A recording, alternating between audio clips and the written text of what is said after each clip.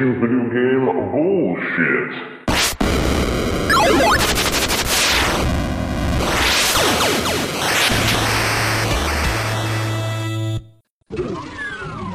Alright, so welcome to VGBS Podcast. Basically, I got my buddy DJ, Sarumaru Mastermind himself, hanging out. Hey, how's it going?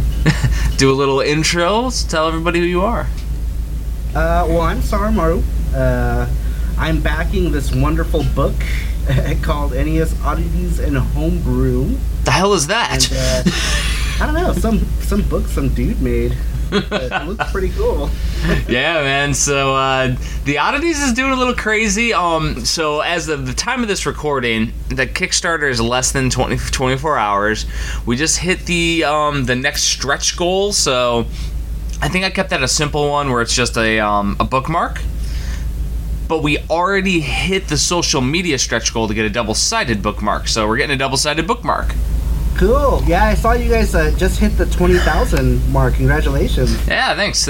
Yeah, it's been a crazy one because I mean, as I alluded to, we're gonna talk about a certain PC Engine game, and you may know the woes of crowdfunding and what the heck is a PC Engine? A PC Engines and the Turbo Graphics is and you know, as you know, crowdfunding can be a little intensive.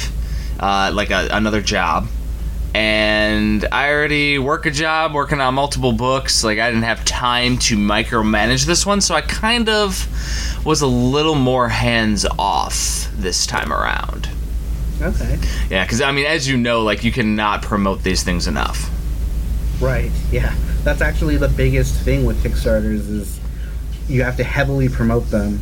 Yeah, I mean, constantly push them on social media.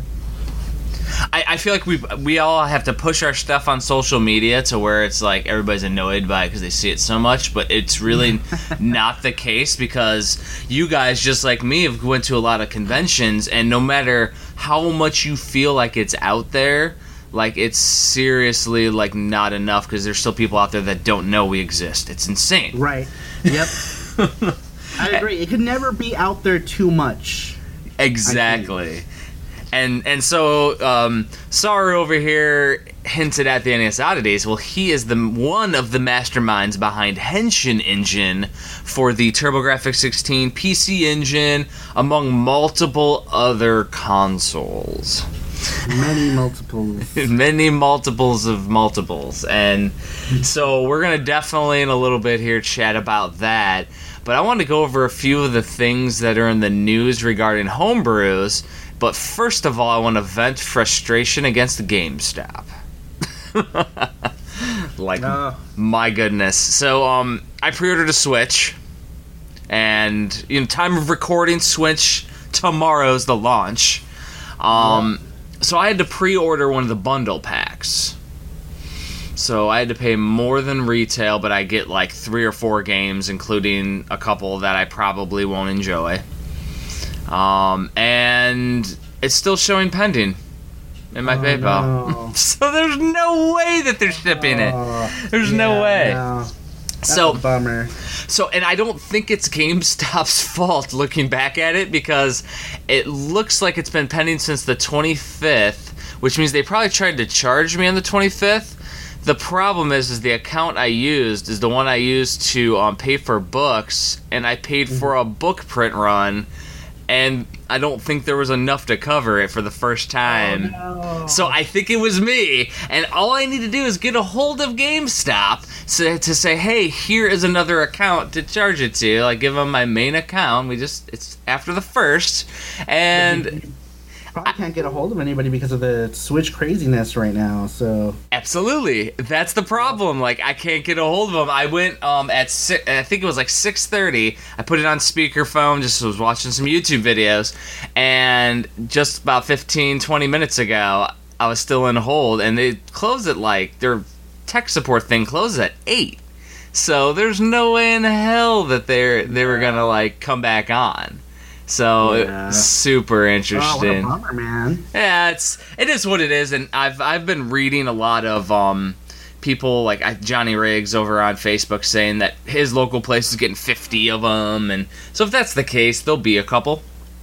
Yeah, I think there's gonna be. I think there's gonna be plenty of stock. Yeah. I don't think it's gonna be, especially with how the Wii U went over. Even the Wii U sold out, and they got stock pretty darn quick. So Yeah. I think it should be okay. Well, my thing is and where I need to talk to somebody on it though, is I had 2 different orders. My other order was the Breath of the Wild limited special edition version. Two Switches? No. Flip the other one? No, not a Switch. The Breath of the Wild special edition game. Oh, I see. Just by itself. Gotcha. Okay. By itself, yeah. And that one wasn't. It was like $100 or whatever it was for that special edition. So Lad. that's in the account though. So if they tried to charge it, it should be there. Like, so I don't know. That's the glitch in the system to me. Is that So you had two separate orders and they charged you for one but didn't charge you for the other? they're both pending. That's the confusing part. Gotcha. And Okay. and at minimum, if they charged Breath of the Wild, it would have went through. Yeah, see that sounds like it might be a problem on their side. 'Cause Well- if you think you had enough to cover the game, they'll try to take one. And I swear that when you pre-ordered the Switch stuff, you had to pay immediately. And I swear I did. Like, I swear the money came out. Stop does it. Yeah, I know Amazon does, and I swear that the money came out when I did. I mean, I could be wrong, and I could just be... That's why I want to call them and talk to them and see what their process Yeah. is, because I could be crazy. You So, went the Amazon route. yeah. The interesting aspect, though, and, you know, by the time, again, this airs, it'll be mitigated, but the order I made was for a second printing of the complete SNES that I have not launched, that I have not announced yet. Oh, Because the Kickstarter's going on. I don't want to cause confusion, mass hysteria. right. And Why is this happening? and as I've alluded to on old podcasts, which aren't even aired yet, I'm aware of Reddit threads that are commenting on my books, and I have I have lots of stuff dedicated to people opinionating or putting out their opinions about my works, which is fine. A lot of it unprofessional, you know. That's where I get a little weird about it, but Yeah. I take everything with a grain of salt when it comes to people being a little salty, and I look into it. And so a lot of people complained about the Joe Simcoe cover, the Super Nintendo man. My buddy Jim, who actually it was Earthwormel Jim, came into online for a second there. I don't know if he's gonna listen in or not, but I used his art for a cover. For the cover, and it's Ganon versus Link, but it's side profile, and it's a different piece of art than what's in the book. So that way, it annotates the second version. And then the other aspect that I did with this thing was I updated or upgraded the pages to be glossy, which Oh, nice. initially they recommended that I don't do that because if people wanted to write in the book to check off games, it might be hard. But their glossy isn't super glossy, so once I checked it out, I'm like, well, it's not that glossy. Like, I don't know what they're talking about. But either way, It's a lot nicer too, right? well, what it does is it fixes almost every issue that people had. Some people said that some of the images were a little dark. Making it glossy lightens them up. Yeah, I think I'd go with the glossy route. Mm-hmm. And it's barely any more money. Like, probably less than $1 per book. Like, there's no Wow. reason not to upgrade. It upgrades everything. Now, here's where the issue comes in. So I got the order today in the mail. Bunch of boxes delivered. I open it up, and it is jacked up. Uh-oh. They apparently took the original cover size and printed it on the new one. The glossy pages are about 1/4 of an inch. The whole book's 1/4 of an inch thinner. So the cover, just the spine, is 1/4 of an inch bigger. So the spine is not even connected to the book on any of them. They're all messed up. Oh no! So, and it's not like a dent or something where I could like, discount it or something. Like, can't do it's that. like, yeah, you can't even sell them. it looks bad. Like I wouldn't even sell it. Like I was chatting with Rewind Mike a little bit ago, like just on Facebook, and I was like, I don't know, I can't sell them. His suggestion and mine, he said I could like fix it on my own, but he didn't realize it was actually too thick. I might have, there's some local binderies around here. I might have them rebind it into something and make a special version, like maybe either rebind it into a new cover that they print, or maybe leather or something else or maybe like not expensive leather or something. I don't know, because they were. How many copies was it? This was 25. Okay. But 25 is like $1,500. Like, it's not like it's jump change. Like, my profit margin on these is, when I'm not doing a major Kickstarter run, is like $1 or $2.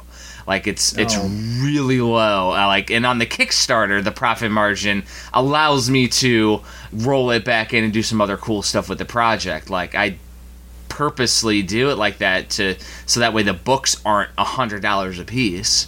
Right. But on the other side, like, this is my hobby, so I figure, in order to get the books printed, this is a good way to go about it, is while I'm still working, I can, still eat.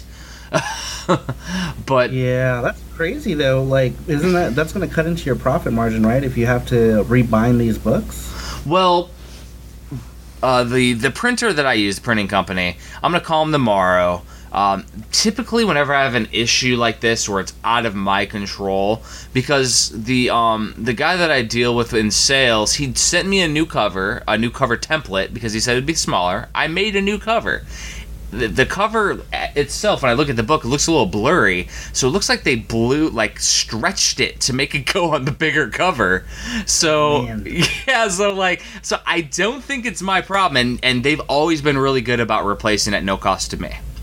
Oh, good. Yeah, so I should at least have the 25, and then if I go rebind, that'll be some money out of pocket, but all those books would essentially be whatever it costs to rebind it then at that point. So, I see. Yeah, and I didn't announce this either, but I think there's literally 2 copies of the first complete SNES left total, like 2. I ordered like double or triple the amount of backers. They just my store has been constantly, people have been buying it because they go to the Kickstarter because it's the only Super Nintendo book. So yeah, that's awesome. But yeah, it's been successful, but it's like, it's one of those things where I've taken every little nuance that people have complained about. Another one that was good was they wanted the names of the games on each page. So, like, I have the box art and screenshots and everything, and the text. Well, they were saying sometimes, it's a little hard to see the box art. I don't mention the game till a sentence in or two. So I was like, okay. So I added the game names for every game. So that was a bit of an editing challenge. But so yeah, so the second version of the Super Nintendo book would be pretty cool. But now I'm sitting here with boxes of books that I can't use. Oh, bummer. So yeah, that's my current craziness. How's your craziness with production on the Henshin world? Oh man, it's pretty much all I do nowadays. Even now that I'm sick, because I first off, something bit me on the lip like a spider. I had like a 2 little like holes in my upper lip, and I was like, what the heck? And I touched it, and it like stung, right? Yeah. And the next day I woke up and my upper lip was like completely swollen. I looked like, I don't know, like Kim Kardashian or something. Like, it was like super swollen. And then after that, I got a cold and the flu, and right now I still have that cold. It's still lingering. Oh wow. But yeah, I'm working on Henshin pretty much every day. I do sprites. I've been working on the webcomic a lot, so it never stops regardless of what's going on with me. I keep working on Henshin stuff. Wow. So for those who don't know that are listening on the cast, because I think we've mentioned Henshin Engine a couple times, but we haven't went into a lot of detail. Henshin Engine is kind of a action platforming game that harkens back to a little bit of combination of like Castlevania and Strider and all these awesome tropes in a 16-bit style with anime. So, like, even in the chat room, like, Sarumaru's icon is the main protagonist from Henshin Engine. And, like, it's an excellent, like, there's, like, little story with, it's modernizing where you have a talking back and forth with the main character. Each level is based on a classic series, and I've only played the demo, which had the first couple, but you have posted, I think, a trailer or two since then? Yeah, we posted a video up of the more recent build, which is about 50% in now. Nice. That build was. We're a little over 50% in the development of it, and that's for the PC Engine and the PC version. We're actually we're working with other groups to get the other versions of Henshin Engine completed. But right now, as it stands, the main version of the game is at about 55% right now. Nice. What was because everybody on Kickstarter's the classic, what was your goal for a date, like, to release? Well, the original goal, we had a tentative date of the end of March, but we're not going to hit that because I made a bunch of changes to the game, which are going to take some time to implement. Because originally, when we first planned Henshin Engine, it was going to be pretty linear. Yuki just had she could slash, and it was pretty much from left to right every stage with, like, maybe 16 screens and a couple areas per stage. Well, we've actually doubled those areas, so now all the areas are about 4 areas that are 16 screens or more now, because the stages go up and down. There's exploration, and Yuki has a lot of power-ups, like she can slash, she can double jump, she can slide, she can charge shot. Oh yeah, you guys have done some awesome stuff, and I mean the good thing about you guys and a few of the other Kickstarters that I've backed that are homebrew style is that you guys are constantly updating. And as long as it's not like I don't hear from people from a year, like, everybody seems to be really okay with that, because you guys are building an amazing IP. And everyone's cool with it. Like, nobody has had any issues. Actually, on the contrary, everyone's been really positive about it, and they're glad that we're taking the time to make these changes. On the YouTube comments, the backer comments, they've all been positive. Everyone likes the changes that we're making, and we try to be as transparent as possible too. That's what Kickstarter and crowdfunding and even Facebook and YouTube, that's what it's all about, is the community. So you're involved in the community. Like, if anything, everybody is part of the process. Of course, yep. Everybody everyone's pretty much an investor, and that's what Kickstarter really is that everyone is investing into your project. So you gotta let all your investors in on your project at any given time. And I think we do a pretty good job with that. I think we do a good job at letting everybody know what's going on with the project. Nobody's in the dark about it. Everybody knows what's happening at every stage. Oh, absolutely. And that's one of those things where I don't know if you realize, but my first Kickstarter in 2015, the Complete NES, had Black Box Challenge, a new Nintendo RPG associated with it, right? Mm-hmm. And, he's making an RPG where you collect games in it. So he's still working on it, but it was literally, it's almost been a year since our date, because I think it was May of 2016 that it was supposed to be done by, or maybe June. And initially he told me it would take him 6 months, so that would have been November of 2015. Yeah. I said, I'll give you an extra 6 months because nobody ever hits the time. Right. Well, he ran into an issue of, like, just simply, he was doing 4-way scrolling on the Nintendo, which has never been done, and there's a bit that's allocated for that in the programming that even in the emulators, they've changed it to something else because nobody's ever used it, so he couldn't test. So he ran into some roadblocks trying to get people to update emulators. Like, now he's been making tons and tons of updates and things, and he's been posting videos and making it 100% interactive now. Awesome. But yeah, everybody still has been really cool. It was like, I would say, maybe after about 6 months after the due date, they started to get a little restless because I would only post a little bit here and there, and I would say go check out the Facebook. So now I've just been taking what he posts to Facebook and summarizing it, and I'm still doing monthly updates. Yeah. And I'm still doing monthlies. And the irony is my Super Nintendo Kickstarter will be 100% sent out as soon as the leather-bound tomes come in the mail, which should be next week, I think was the due date, from the other bindery that I know. There's one up in Milwaukee that's from the 1800s that is binding the books into leather and sending them back for the backers. Nice. Yeah, it's 750 pages with both books. It's insanity.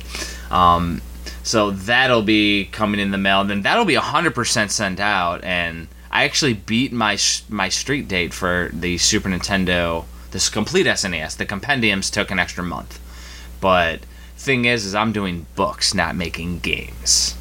Right. Yeah, it's a beast, man. And I was giving Joe Granado doing Mystic Searches, did an update just before the recording talking about his prequel that he made for the Game Jam, and he's posting a teaser thing, but here's what he posted is that the first playthrough on a cartridge on real hardware.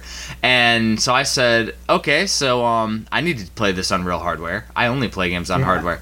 And the reason why I say that is because in his last update to the backers, he said he's only going to make Origins available via a computer emulator that he's going to give to people. And I'm like, dude, I only play Nintendo on the Nintendo. Like, you can give me... Yeah, like... Put it on a ROM and stick it in an EverDrive or something? Well, I don't think he wants it to be on a ROM to get out there. So I was like, well, number one, I'll buy a cartridge.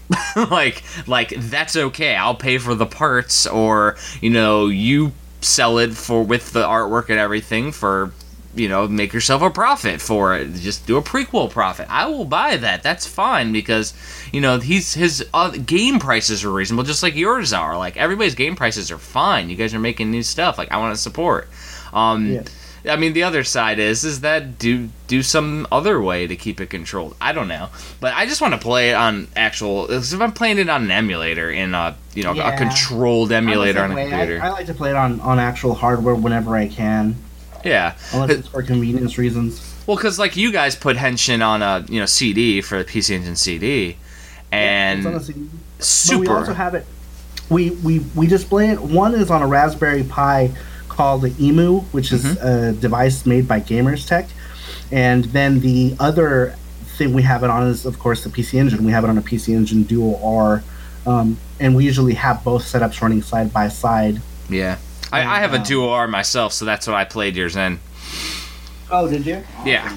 Yeah, I haven't actually, the second one that I got from you guys, because I got an original version that I broke because of the glitches. I didn't break the disc, but I broke the coding. Because they were... Oh, right, that's right. Yeah, I remember you sending me some really weird glitches. Yeah, like I beat the boss of the demo, and he was just like exploding and falling off the screen in an infinite loop. It was awesome. I was like, "Is it supposed to do this?" You're like, "No, no, it's not." No, it's broken. But it's cool though. I mean, it's a demo though, so I thought it was cool as hell either way. Like I was happy. Like it was awesome, and it plays great. And now that you're implementing all these bonuses, it's like, ooh. It's gonna be outstanding, and yeah, I mean, I gotta get you the newest build so you can try out. Oh yeah, well, you guys did send me a different one. I don't know if that's the newest build or not. Probably not. No, that one's probably like, I don't know, maybe 30% in maybe. Well, and the thing is that like I'm a huge homebrew collector, so like I even like variants, and it'll all be part of some kind of Henshin setup in the future, because obviously you alluded to an NES homebrew coming in the future, which could be years down the line, but guess what? Time goes on. I'm patient. Yeah, well, we're hoping first quarter next year. But yeah, but don't rush it either. Like it's right. If you guys want to make it into its own thing, Wanpoku Graffiti style, we can. Yeah, I mean it's gonna be pretty much the same game, except really stripped down as far as the color palette goes. As you heard, I sent you a couple of the chiptunes that the guys who are doing the port worked on. Absolutely. Did you have a chance to listen to those? Oh yeah. Oh yeah. Yeah, it's the first 2 stages. So it's all going to sound like that. So if anything, I listened to it too much because I put it on loop for a while I was editing my book. Like, oh, awesome! It's good. Cool. It's good stuff though. But yeah. So I don't know if you've followed any of the chat rooms or anything, but actually in the VGBS chat, and I think on the Future Books chat room over here. There's a couple of things that I've been working on, and so there might be a way that we can incorporate some Henshinage into a future project I'm doing. Yeah, I mean, at least the inclusion of the NES version somewhere. Well, no, I'm talking about something a little bit bigger. So I got this series I'm working on. Now this is like, we're talking not even a year, like longer probably. But I'm working on, it's called, have you ever read the Twist-A-Plots or Choose Your Own Adventure books back in the day? No. They were like really small little books, and you're reading, it's a narrative in second person talking about a guy, and it says, all right, do you want to go left or go down the hole into the basement? Like you get to choose, and it says if you go left, flip to page 6. If you go here, flip to page 20. Yeah, okay. I've seen similar books. Yeah. Okay. So I've always wanted to do one of those as a kid, and I was always a huge fan of the Worlds of Power books back in the day. I don't know if you remember those. Vaguely familiar. So there's 10 books. They're all based on Nintendo games. There's a Blaster Master, a Ninja Gaiden, a Mega Man 2, and those are all insane. They go into depths of the story that aren't covered in the games. So like they kind of do a little craziness, and I think some of the stuff in Blaster Master was incorporated into a future version of the game, like maybe Blaster Master 2 or the one for the PlayStation. So like they're interesting. Well, that's what I want to do. I'm calling it Twisted Realities. And I've already started writing the Black Box Challenge one, which basically, I'm going to have a character that's in the real world that has, a dog, there's a female neighbor or something. It's going to be written at the middle school level, so that way I can try to market this to like, Barnes and Noble or something, like get it out there. Yeah. And that's what those were all written to as well. They're all written at middle school level. So it's going to be like a kid, but it's going to be a kid with a retro gaming collection. And instead of jumping into Nintendo, why don't we jump into the world of homebrew games? Since they're being made, we don't necessarily mention that it's a game world in the book narrative, but on the cover it says, as per in this game, it's a cross collaboration. So I mean, it doesn't even necessarily have to be the Nintendo Henshin in the future. It could be any of them. Story in general. Exactly. And I've been working with Moto's Glass from the guy that was over at Portland. I don't know if you saw Moto's Glass at PRGE last year. Was he? He has the neon lights with all the glass going. Yeah, with all the glass, yeah. So he had this box set that he had a bunch of Nintendo glasses in. Well, his guy, because he has a guy who does the boxes, is working on a NES wooden box, like that fits like an NES box. And conveniently, the size of my paperback books, which is the exact same size of the old Worlds of Power books, fits in between two of the wooden things, and then a complete in-box game fits right in front of it perfectly. So I'm basically, like whatever game I write about, I could do, take it to crowdfunding. Well, exactly. And then you're thinking, like, there's a version where you market it with the game, and the people who make the games can, sell a game with it, too. And it's about the game. So then afterward, in the narrative, I write, in the end, he's playing it. So, like, basically, with Black Box Challenge, he wants to play this newest game that his dad got him or whatever, but his mom says, go play outside. So, playing outside, falls asleep, gets transported into a, twisted reality. and Cool. into the world, and then he does the whole world. There's a whole story in there that I'm gonna loosely base on, the game. It'll be based on the world of the game, but the story will be unique to that guy's atmosphere. Right. So obviously, if he gets sucked into Henshin Engine, you have a very strong protagonist who does a strong story. So he would likely join her. Some crazy thing. But like, I would just get creative with it from an 80s writing standpoint, or it's cheesy as shit. Like, that's the key. That's the key. Yeah, that stuff is fun, man. Yeah. Like, I think people would really dig that. And I mean, I would be like, we're talking right now. Like, it wouldn't be like I'm gonna write crazy stuff about your characters. Like, you're gonna know what's gonna be written because we're gonna talk it out, and I'm gonna share it as it goes on. Like, that's how it's gonna be with any game that I do. And like, let me see, did I put it in the future book projects? If you scroll up, possibly, maybe not. Let's see. No, I didn't. I'm a terrible human being. It's great. Oh yeah, it's actually in VGBS chat. If you scroll up, I posted 2 of them last week. 2 of the mock-up covers for Twisted Realities. I did it just like the Worlds of Power, but I did one for Black Box Challenge and one for Battle Kid Fortress Apparel. Oh, I see it. Yeah, so that's exactly how they look. They have that yellow stripe. That's just the classic 80s style. The irony is when they wrote those books back in the day, they had no authorization, completely, like, didn't get permission. It just says unlicensed, unauthorized on the front of each cover. Yeah. On theirs. It's crazy because they took like covers and everything. Because I remember seeing like a Metal Gear one. I'm Yep. like, that's like straight from the game. Yeah, they're all straight from the game. Yeah. I don't think that kind of thing would fly now, but since you're doing homebrew, that's perfect.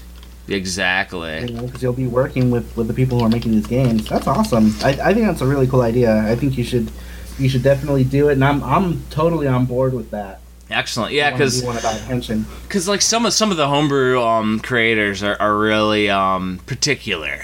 And one guy's like, "Oh, I don't know, I'll have to see." And I'm just like, "Okay, well, I'm just trying to help everybody out too." Like even when I'm doing this the best of homebrew box set that I'm doing for this Kickstarter, like, it's literally me. Like, the book is where I'm good. That's my thing. The games I'm literally breaking even on because I'm buying 12 games. Wow. Like, so it's a 12 game box set with the wooden box. The box is also made by Moto's Glass, but it fits all 12 games and a couple extras if people want to put them in there, because he purposely made it a little bigger. But the thing is that, like, with that box set, like, I think I'm putting at least, I think, about $500 into it with all the games, because I told all the homebrew guys, tell me what you want to charge for the card only and a manual if you have them, because I didn't want to make it mandatory for the manual. It's all based on the homebrew developers. And so some guys were like, cool, 20, some guys were like 40, whatever it was that because I'm like, I'm supporting.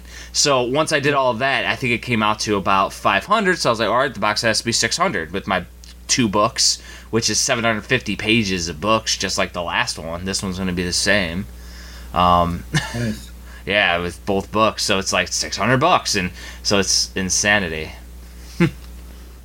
That's cool though. I like that idea. You should really Yeah, the Twisted Realities for sure. Yeah, man. So basically, what I'm doing is a million things at once, but my main focus is always on the current book that's on Kickstarter. So right now it's NES Oddities. I should have that done within the month. I've been writing on it since I finished the Super Nintendo books, which was in the fall. Because once I finished Super Nintendo books, then I had to do the editing process and then the printing and all that. So it literally takes months to get it out. So I've been working on it. It's already almost at 500 pages. I have everything laid out. I'm writing the Famicom reviews right now. There's over 400 Famicom games that don't require Japanese to enjoy. Nice. That's the kind of stuff I like there. Oh, I mean, it's all about Famicom, like the Famicom, all the import stuff. I'm big on import stuff. Well, absolutely you are. And my thoughts are, if I'm going to do a book, I'm not going to do a book that somebody else has done. So, like, my NES book was all the licensed games with box art and screenshot. Nobody did that before me. Like, I wanted it, so I did it. That's why I did that book. Like I literally wanted to do something like that. Now there's been other people that have done similar things, but nobody did Super Nintendo, and everybody wanted one. So I went Super Nintendo. And then the oddities was like, well, I literally have been wanting to do a homebrew book forever. That's one thing. And then I was like, well, I also had the unlicensed PAL exclusives already written for the complete NES, but we missed the stretch goal. So that was literally about, I want to say, 80 pages, just those two sections. And I was like, well, I can't do an 80-page book. So I looked into Famicom, and then once I fleshed out Famicom and Famicom Disk, there's over 500 games. And then I reached on Nintendo Age, and they're like, well, what about the unlicensed Chinese and Japanese games, like your Sachins and all those crazy ones? And so I have those going in a section. Oh, wow. So those are already written. Quite a bit of those, too. There are. If you go just unique games, which is how I annotated it and didn't do any of the copies, it's a palatable list. It's different. Like, there's certain ones that are listed as like volume 1 and volume 2, 3, 4, 5. Like, I think it might be 1, 5, and 8 are the ones that were included, because they're the only ones that had unique games on them. And so it was a list that was the guy on Nintendo Age who suggested it had the list. So I utilized that, and then I noted that in the book. The only thing I have left to lay out that I'm gonna get creative with is every accessory ever released on Nintendo and Famicom. Like the crazy ones. I have the list. I just got to gather it all up. I may not write about them. I might just do a nice graphical layout for it. Right. Make it look cool. That might be. It's going to be a lot to write about. There were tons of accessories. Yeah. Let me see. Especially if you're talking Famicom, there are tons. Yeah, I'm gonna have to do it like, I don't know, a different style. Like it's gonna be a highlights, definitely, because there's no way that I can jump into it. I also did Play Choice 10 and Versus arcade games. Nice. Like, already wrote them. And I actually got high quality marquees, and I don't know if you knew about the toppers for the Play Choice 10. Yeah. Yeah, I have all those already, and even the ones that weren't created. Like, I looked at them, and they're there now. Like, I've made them. Like, so, like, I had a guy that I went through who makes reproductions of them, and I was like, all right, so if they were going to do a tennis one, and all the other sports ones are written in text, so I just took the actual box art and things. So the accessories, I have 82 accessories. That's not that many comparatively, because you homebrew guys, you got over 500 and something homebrews. So, like... Well, I mean... Yeah, comparatively. And, it's stuff from, like, the Aladdin Deck Enhancer to the Eno XP board. That's the Famicom expansion port with the original NES that mixes extra audio inputs from the cartridge slot. Yeah, I'm going crazy. like obscure stuff. There's the laser scope and all those classics. There's stuff that nobody's ever heard of that's going to be in here. But there's also probably not going to be every variant of every controller, because it's just one of those things where I can only write about, if I'm going to write it, I can only write about so many. But on the other side, it's fun. I was going to ask you actually about going back to your storybooks that you want to do. Oh, yes. Is that going to be the next step in what you're doing as far as books? Or are you going to keep putting out these compendiums and... So, it's going to be interesting. I'm going to let the backers choose every time. So, with the Super Nintendo book, they want a complete Genesis. So, that will be the next complete book. The issue is that if anybody ever looks on the side of the Complete NES, Complete SNES, it says 2 and 3. My first book was released in Europe. I'm re-releasing it. It's already rewritten.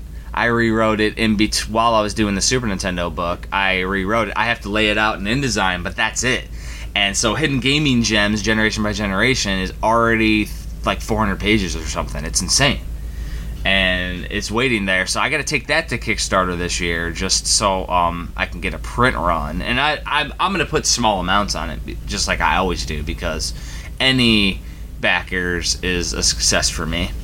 So then, would it be safe to say that you're likely going to be making a Genesis compendium type thing? Or? Oh, the complete Genesis will be the next book I work on after the Oddities. Yeah. And, I mean, there's so many Genesis homebrews, too. Like, that... By the Super Nintendo, the complete SNES, that is going to be more toward my standard of content, where I'm going to put it all in one. Just because. Cool. Yeah, and so, like, while there's going to be a couple side tracks this year, because the Oddities happened and then blew out of proportion because I'm nuts. And I was going to do, like, a 200-page book, and now it's 500. Like, really? And then I was like, last year, the Super Nintendo Compendium went nuts, which was really cool, like, because people were like, oh, I can write my Super Nintendo stories. So I'm doing a Nintendo Compendium this time, so people are going to write their personal Nintendo stories. So I'm going to do that with every one of my main series. So that way, every system gets a compendium. So with the complete Genesis, there'll be a stretch goal to unlock the Genesis Compendium, the Sega Compendium, however I do it. And after that one is done, I'll let people vote to see what they want. Now, the other thing is, were you tracking that I did a Patreon last year while I was doing my Super Nintendo book? Oh, were you? So I did the 90 and 91 Culture Chronicles last year that I released as well. Wow. So that was a full year, a highlight of everything in gaming. Had interviews with Thor Ackerland and Chris Tang and Robin Mahara from 90 from the Nintendo World Championships. And a couple other unnamed people that did some controversial stories. That's awesome. But like I did, and then Tang is cool. Yeah, and I did the Tetris World Championships with Tang. I did the commentary for the finals with him at Portland. He's a really cool dude. And the thing is and of course, what is it? I think your character is in his game, correct? Yeah. Yuki is a secret character in Strike Harbinger. Which Strike Harbinger is an arcade game that Chris Tang is working on that plays really similar to like a Space Harrier, correct? Yes, and it looks amazing. Mm-hmm. Like the actual game, I think runs at like 120 frames per second. Right now, they only have plans on making it for the arcade and PC, but I really hope it comes out to like other things. Now, I haven't asked him. Do you know if the arcade is going to be JAMA compatible? Oh, I don't know, because it's a special. Not sure. If it's going to be a Unity-based game, I have no idea what the guts for a game like that is. Highly unlikely it won't. Then, damn, because I could have a JAMA arcade. I could I could plug and play. I could plug and play. Yeah, I got a Neo Geo cab. Cool. So I'll be like, damn.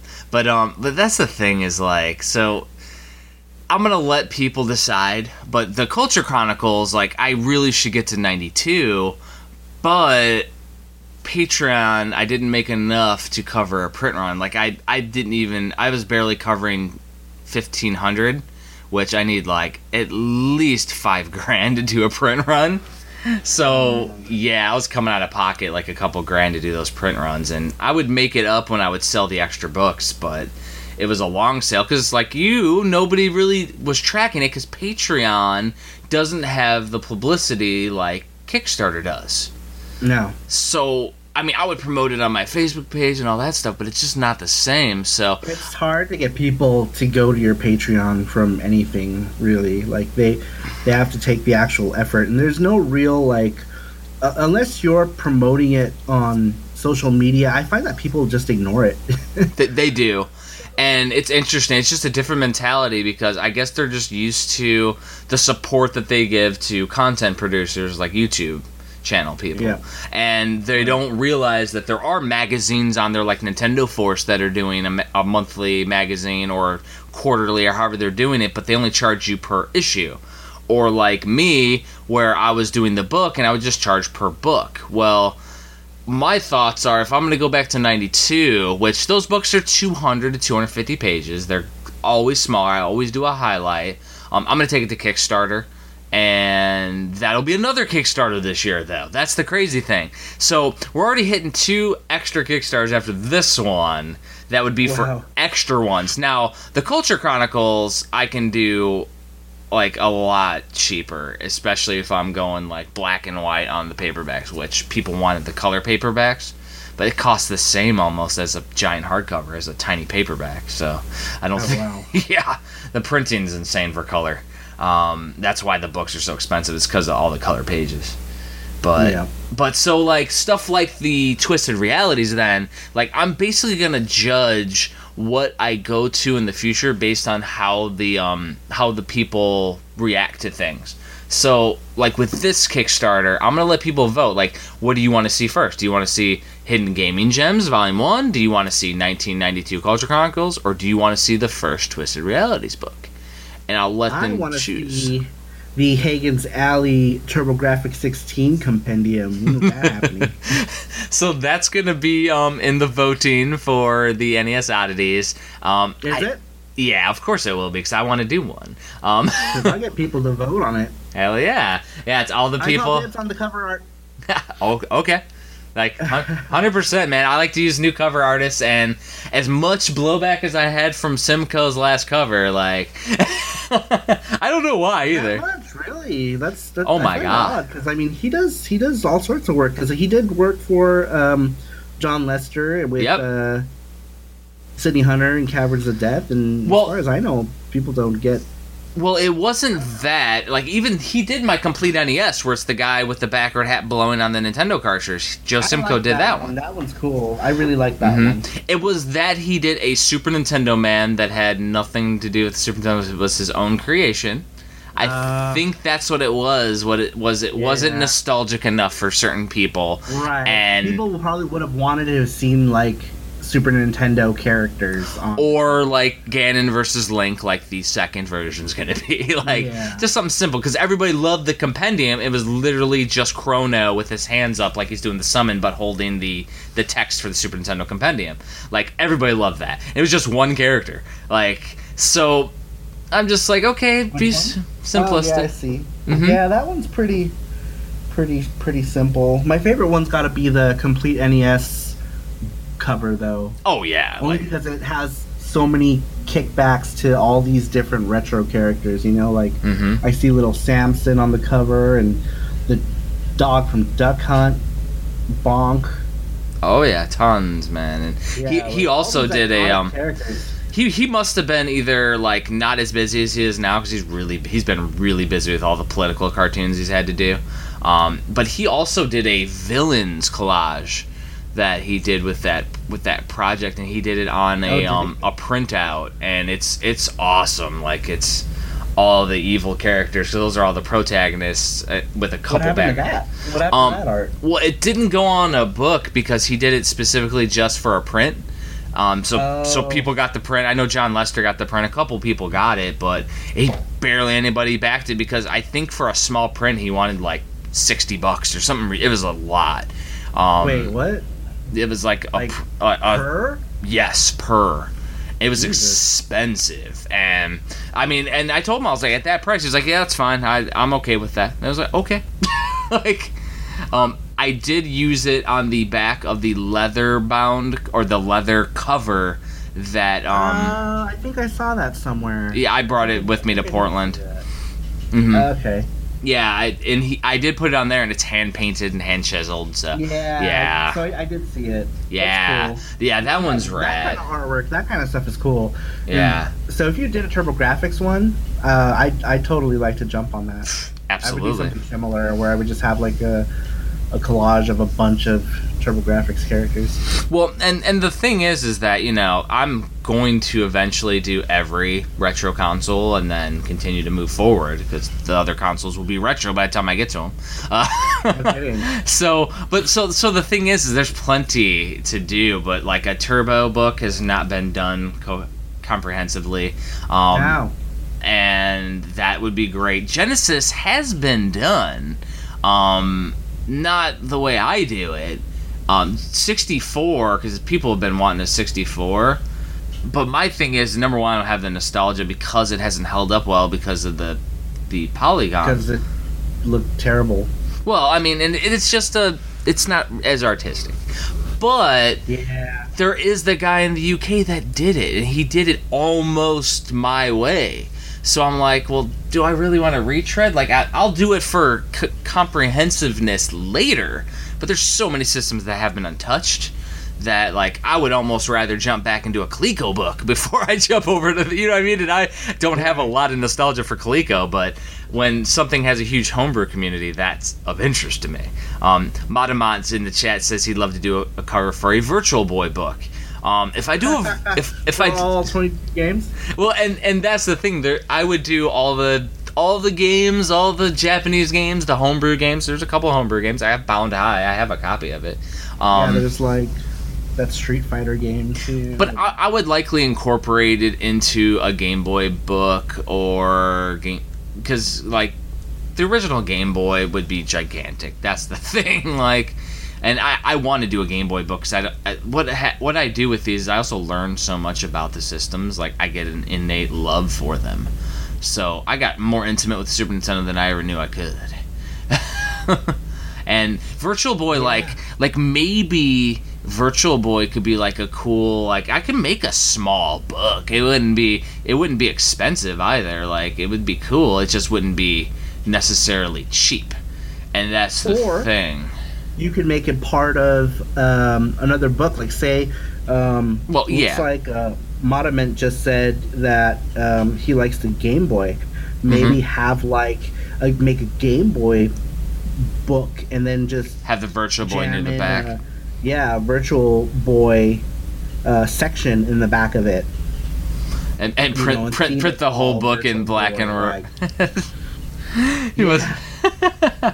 I mean, at least that section, that'd be cool. I mean, it definitely would have to be themed. Like, if you're gonna do it, the same thing with the Game Boy book. Like, instead of having the background, like the background right now is just white, I would make it that green tint, like the back of the Game Boy. Like, same thing.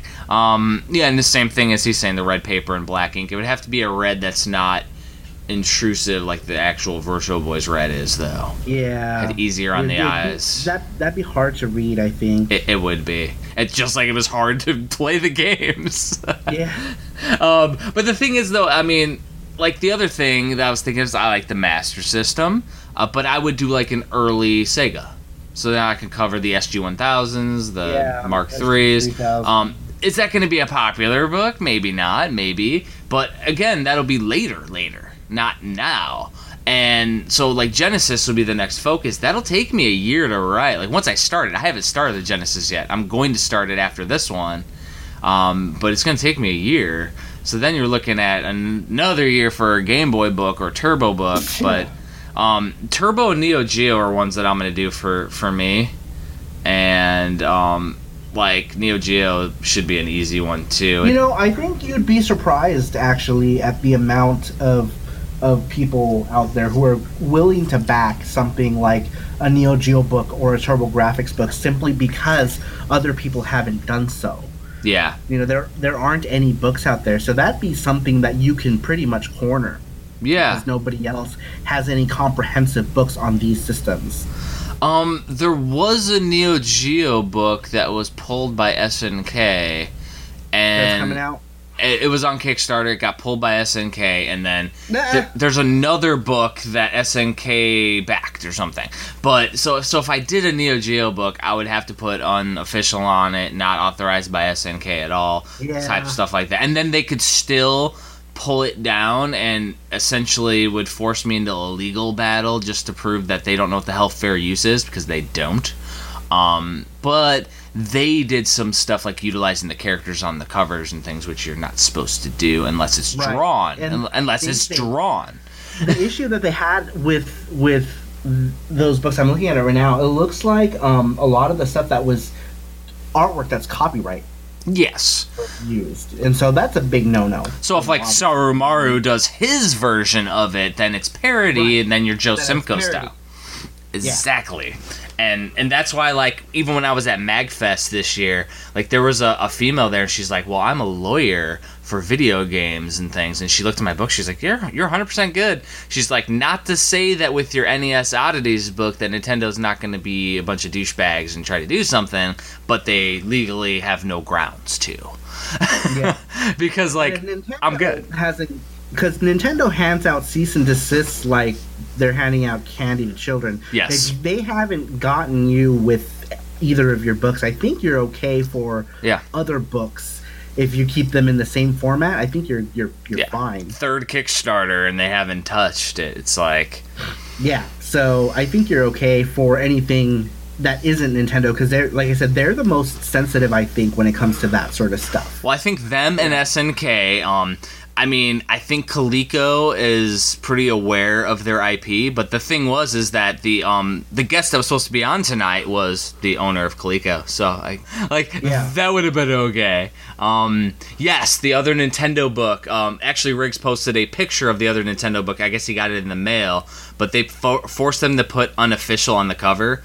But the thing was it was the imitation logo of the seal, as what Larry's saying, but also that their book initially was just giant screenshots with no text, like barely any. So like, part of what makes it fair use is my analysis of the game, like the words in there, like you have to write about them. And if you don't do that, that's where the fair use becomes like, okay, so now you're just using their art and making money on their art that's not yours. Yeah.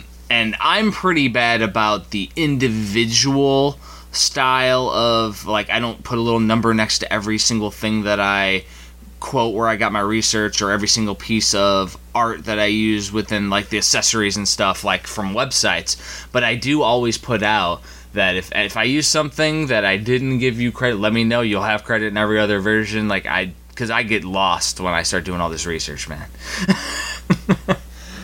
And I put a big thing in the beginning in the copyright page just to say, hey, this is all pulled from various sources, and I've reached out to people, because I'll send everybody a message if I'm using art, but if they don't get back to me, it's like, okay, well, if you get back to me, I will utilize you wherever you would like. If you want a page, if you want a Henshin Engine page, because I used a piece of art from you, and you want a Henshin Engine page in the back, we can do a Henshin Engine page in the back. Like, you know what I mean, though? You know what I mean, though? Like, I'm completely, like, flexible when it comes with this stuff, because I'm doing it all because I love this stuff, not because I'm trying to do something crazy, or, you know, it's interesting because you run into all sorts, as you know, in this community. Yep. I'm not one of those people. And then VGBS itself, like, we'll sit here, we'll call people out when they're doing crazy stuff, but on the other side, those is what Lizzie wrote. But my thing is that I won't ever just, like, completely dog stuff either, because I like positivity, and even when people troll me, it's like, okay, well, like, one guy was, you just gotta brush that stuff off. Yeah. And the irony was, so much of it.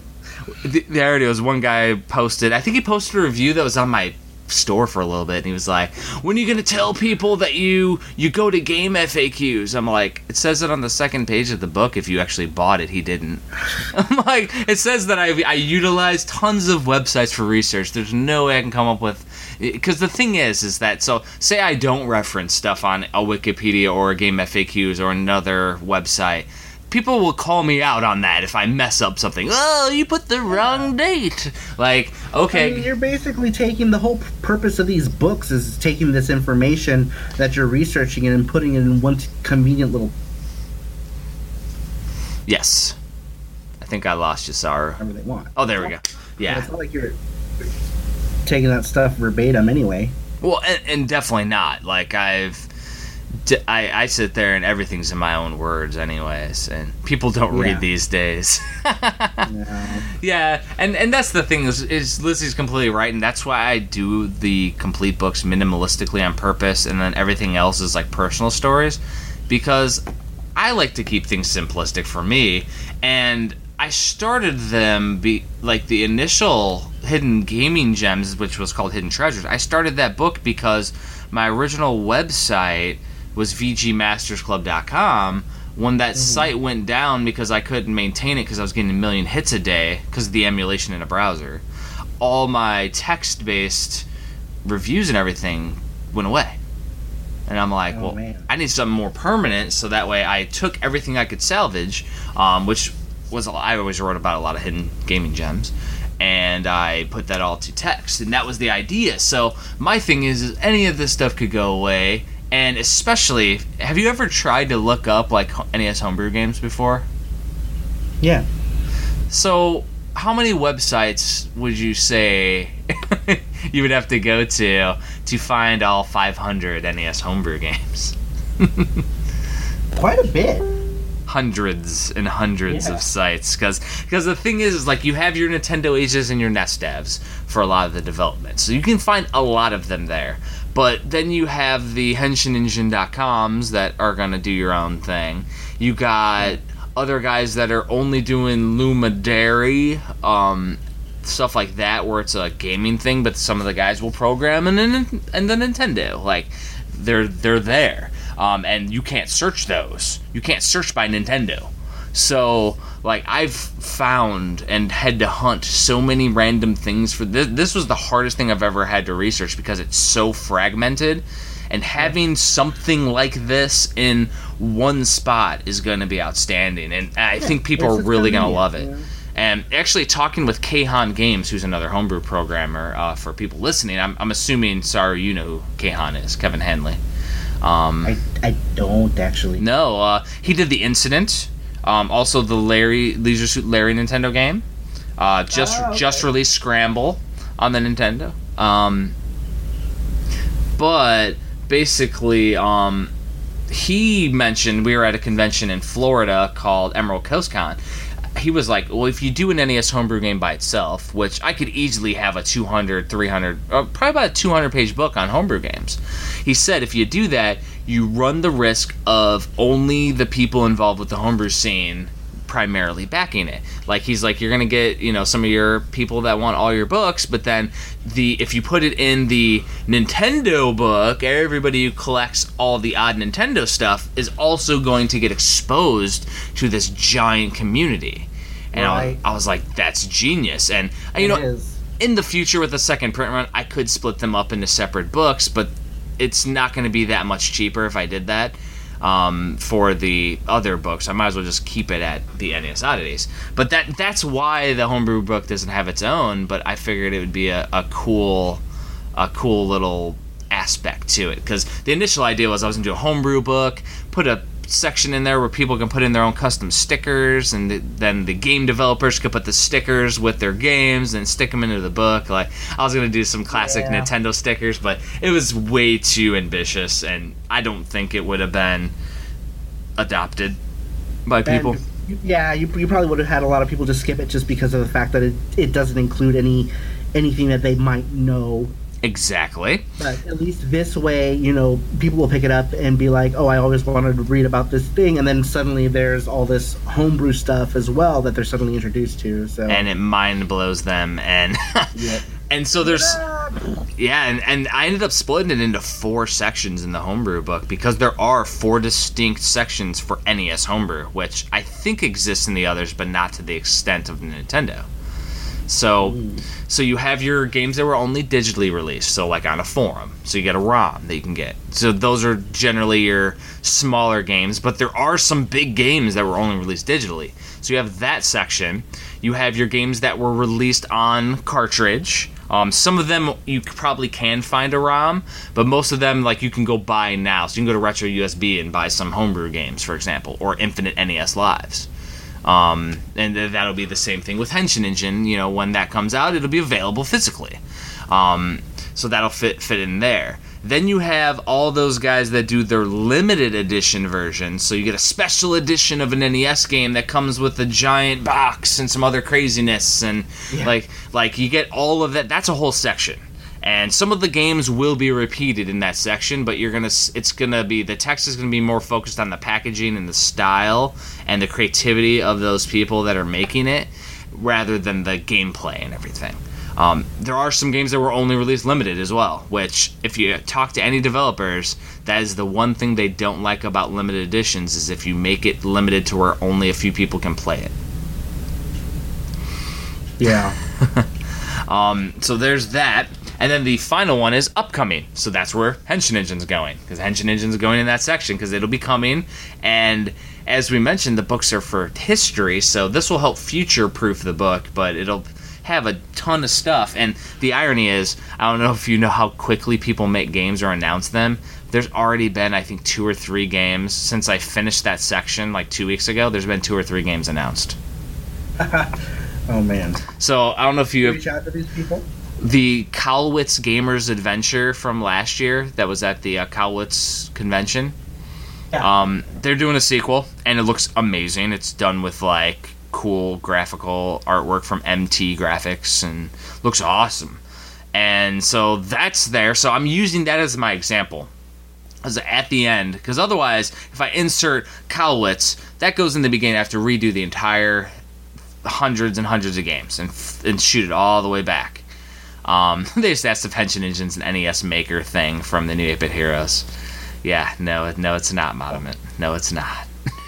And when he makes Henshin Engine on the Nintendo with his people, it will be a brand new NES game created from scratch, or with code, but it won't be with the NES Maker. The NES Maker is just, because we're getting sidetracked, which is fun. That's what we do in VGBS, by the way. NES Maker is something that Joe Granado, with the new 8-Bit Heroes, he is creating, because when he was programming his action RPG, he was running into lots of small issues, and he would have to spend months to fix an error. So he had a engineer come up with a GUI for Windows that he could easily make modifications that would fix a lot of stuff quickly. And that way he's only hitting major bugs now. So it helped expedite his process, since he's, an amateur programmer. So he's going to take that GUI program and allow people to put their own custom artwork in it and make their own action RPGs. Or when he takes it to crowdfunding, he'll, create a different backend into it. So maybe like a platformer or an RPG or a shoot 'em up. So he's going to, basically make it a NES game maker that's easy for anybody to make a game. That is not what Henshin Engine is going to be. Now, has that gone crowdfund yet? Because last I heard, it was going to go to the crowdfunding like right after the con. Well, I thought I missed it. Joe Granado's the classic. He's a perfectionist, just like a lot of us are. And the thing is that, and he made a really good point about it, that he doesn't feel right going to another Kickstarter, pulling a Inafune, going to another Kickstarter without people getting Mystic Searches first. So, okay. Once he releases Mystic Searches fully, not the prequel that he's working on, he's doing the prequel just so people know and can test his game. Yeah, but we talked about that earlier. Yeah, once Mystic Searches is fully out, then he's gonna move toward his next project. Because making games is crazy. It would be like you saying that, all right, so I'm gonna go to Kickstarter with this other thing that has to do with Henshin, but you guys don't have Henshin yet. Like, yep, exactly. Yeah. Like, we've got ideas already set, but we have to wait to push this game out before we can actually be like, hey, support this idea now. So. Oh yeah, and the thing is that like I'm talking about like doing the twisted realities, and this is podcast style, so it's niche. Like, you get some people that participate. There's thousands of people that listen on iTunes though, so they'll hear it eventually. Really? Oh yeah, we've been going. This is season 3. Like, we're 3 years in. Wow. Yeah, we've had Walter Day on. Are you streaming this on the Kickstarter, by the way? I am not, because I don't know how to work that thing. Oh. The Kickstarter's live thing is like, I only have one laptop in the house that works with it, and it's really bad quality, and I don't know, because I don't have a for my Alienware Alpha here thing that I have, I don't have a webcam for it. So I don't have a USB webcam. If I had a USB webcam, I could do it, and then we could be streaming. That's why I got with Modiment and actually got the OBS going, which I'm actually recording the OBS stream, so I'm going to test that for today, just to see how it sounds. I haven't figured out how to do the streaming. I couldn't get that to work the other day. I was trying to stream Double Dragon 4, which I was playing and unlocked the Shadow Boss and then beat the game with the Shadow Boss, which was hilarious. But it didn't record. Or it recorded, but it didn't stream. But we've had, like, tons of craziness. You know, Thor Ackerlund was interviewed at a convention with me, and we sat down and talked about, like, his post Nintendo World Championship time that nobody ever asks him about. For YouTube, he said I need to get a stream key. I'm not a partner on YouTube. I was told that you have to be a partner to get a stream key for streaming on YouTube. I don't have that. Twitch, I had the stream key, but for some reason it wasn't going live when I was clicking the button. I don't know. Interesting. Yeah, I think you just go live, because I just started a new channel where I posted some of the Henshin Engine updates, and I was able to go live and just did some game playing. Yeah, I mean, I might be able to, and I mean, if anybody knows, it'll be Larry over here. And just so you know, Asaru, Larry, and I mentioned it last week when we were chatting. He actually is the guy who's doing the art for the Best of NES Homebrew box set. Oh, nice. So he does some amazing artwork. He's posted a few of the pictures, and so that's why we say he'll do the art for the Virtual Boy. He does some really awesome art, actually. There you go. Oh, he's working on Battle Kid right now. Look at that. Oh. Awesome. Yeah, man. I like it. Oh, it looks outstanding.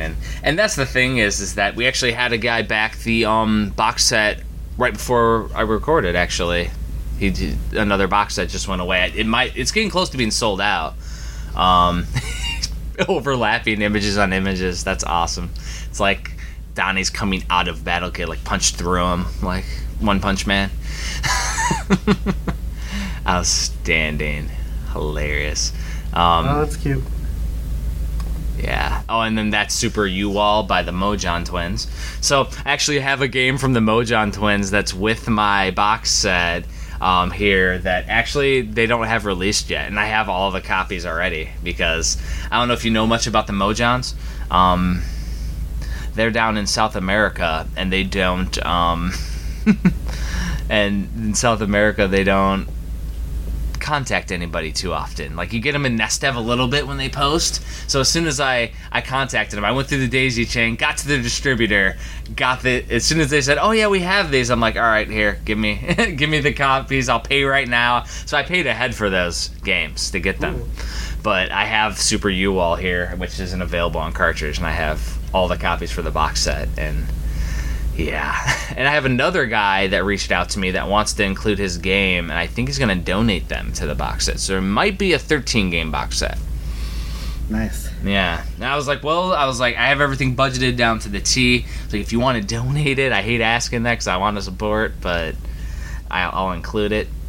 I could ask the backers if they want to add. Okay, send me the character so I could squeeze it in. It's a game called City Trouble, but he hasn't 100% confirmed because he said he wants to see how it sells first before he includes it, because he's selling with Megacat Studios. I don't know if you've heard of Megacat. Have you heard of Megacat Studios, Sar? Yeah. I have. Yeah, good guys. Yeah, so Modeman has it like that. It's going to still be a little more landscape than that picture, though. But I think he's already tracking that. Oh, wow, that's cool. I like that.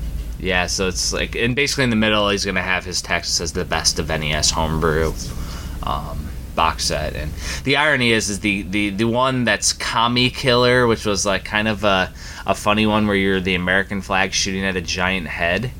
The guy who programs it's Vetrix on Nintendo Age. He actually put my face in it now, and I'm brainwashed by the Russians.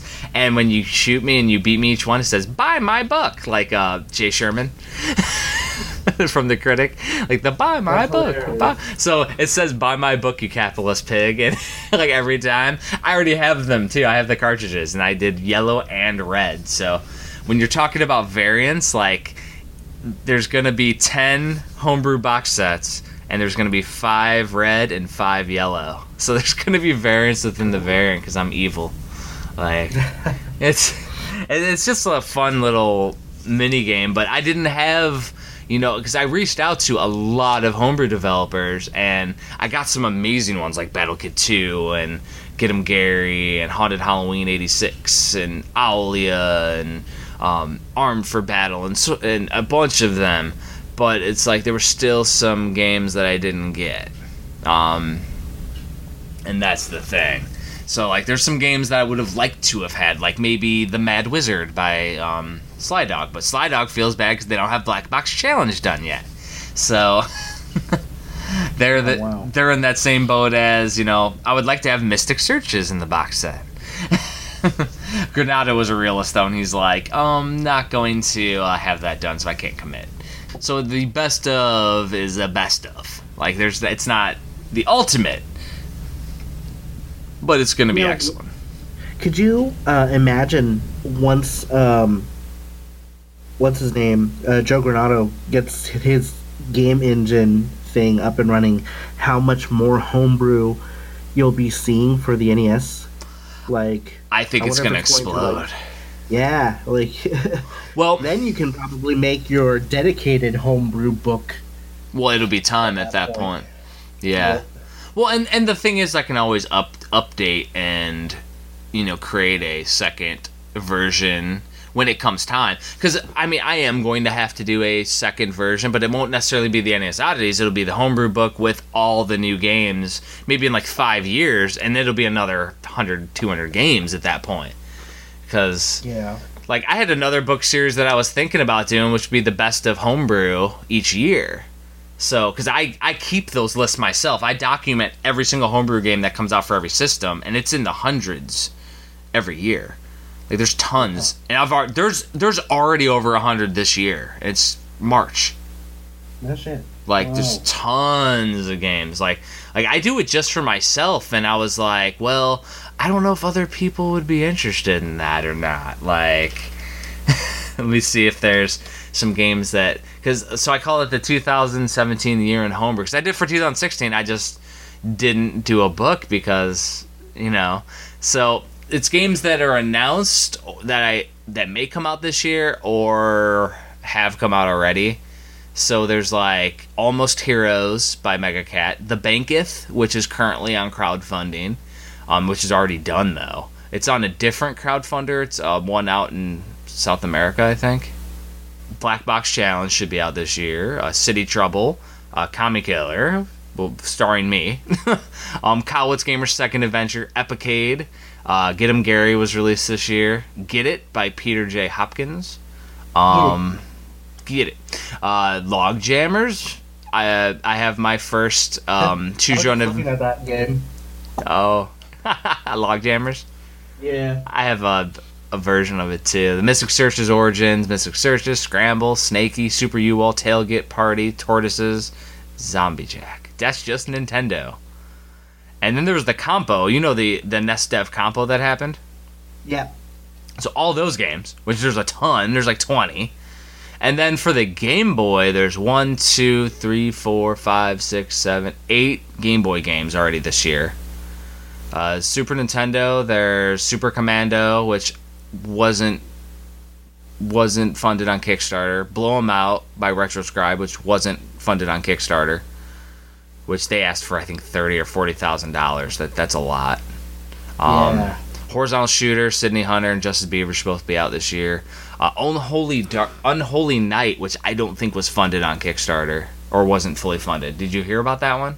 Yeah, so I pre-ordered it on a website. That was why. Yeah, so apparently Unholy Night is doing they are going the crowdfund route for the Super Nintendo release of it, and I guess what I pre-ordered, I guess, is the Super Famicom version of it. Interesting. Yeah, well, you can get pre-orders of it on a couple websites right now. So here's where it's confused. Like, they have pre-orders, so they are already on Kickstarter, and they've been on Kickstarter for like 2 weeks now. Yeah. And they were taking pre-orders like a month before that. Exactly. So that's where the confusion is that they're at $20,000 on Kickstarter, but people have probably spent way more than that off Kickstarter, and then they still want $52,500 on Kickstarter. Yeah. So they're asking for a lot. I don't foresee that one getting funded unless there's a giant push somehow. But the game looks amazing.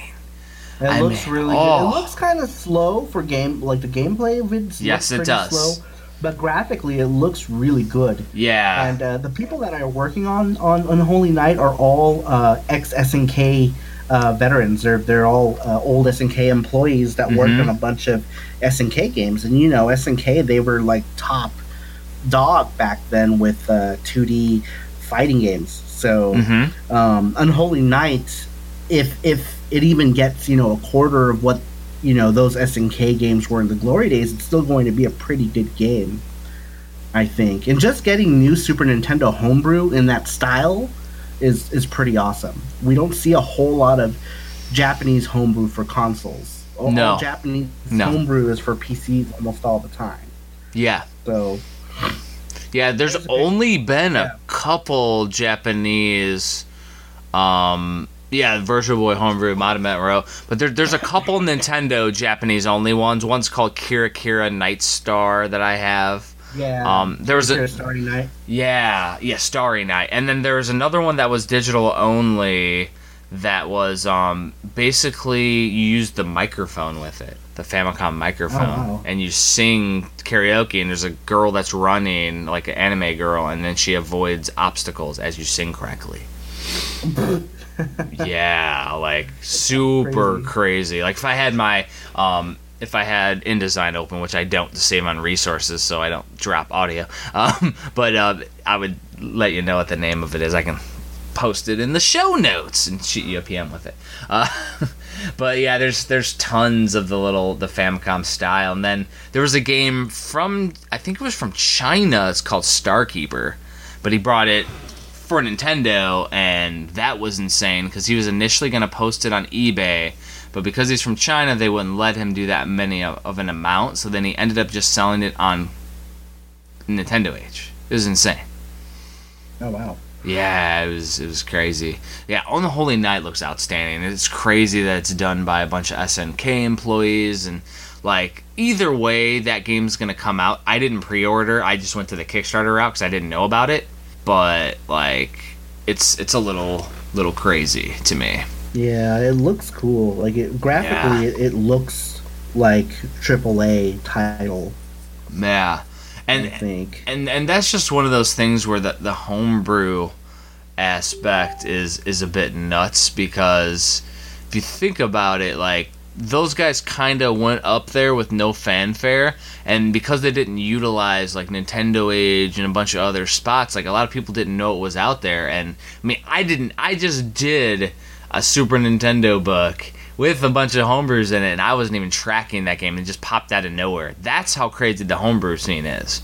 You got guys that are working on Henshin Engine, they pop out of nowhere, and all of a sudden there's PC Engine homebrew of that game, like like super crazy. It's rad. I love it too, and that's the thing. Like I love the homebrew scene because of that. Because where else do you get to get a brand new game for the old systems, be able to open it up in this year and enjoy a brand new experience? That's my thing. I mean, just yesterday I got from MegaCat, I got Coffee Crisis in the mail. Oh, cool. Yeah, super fun.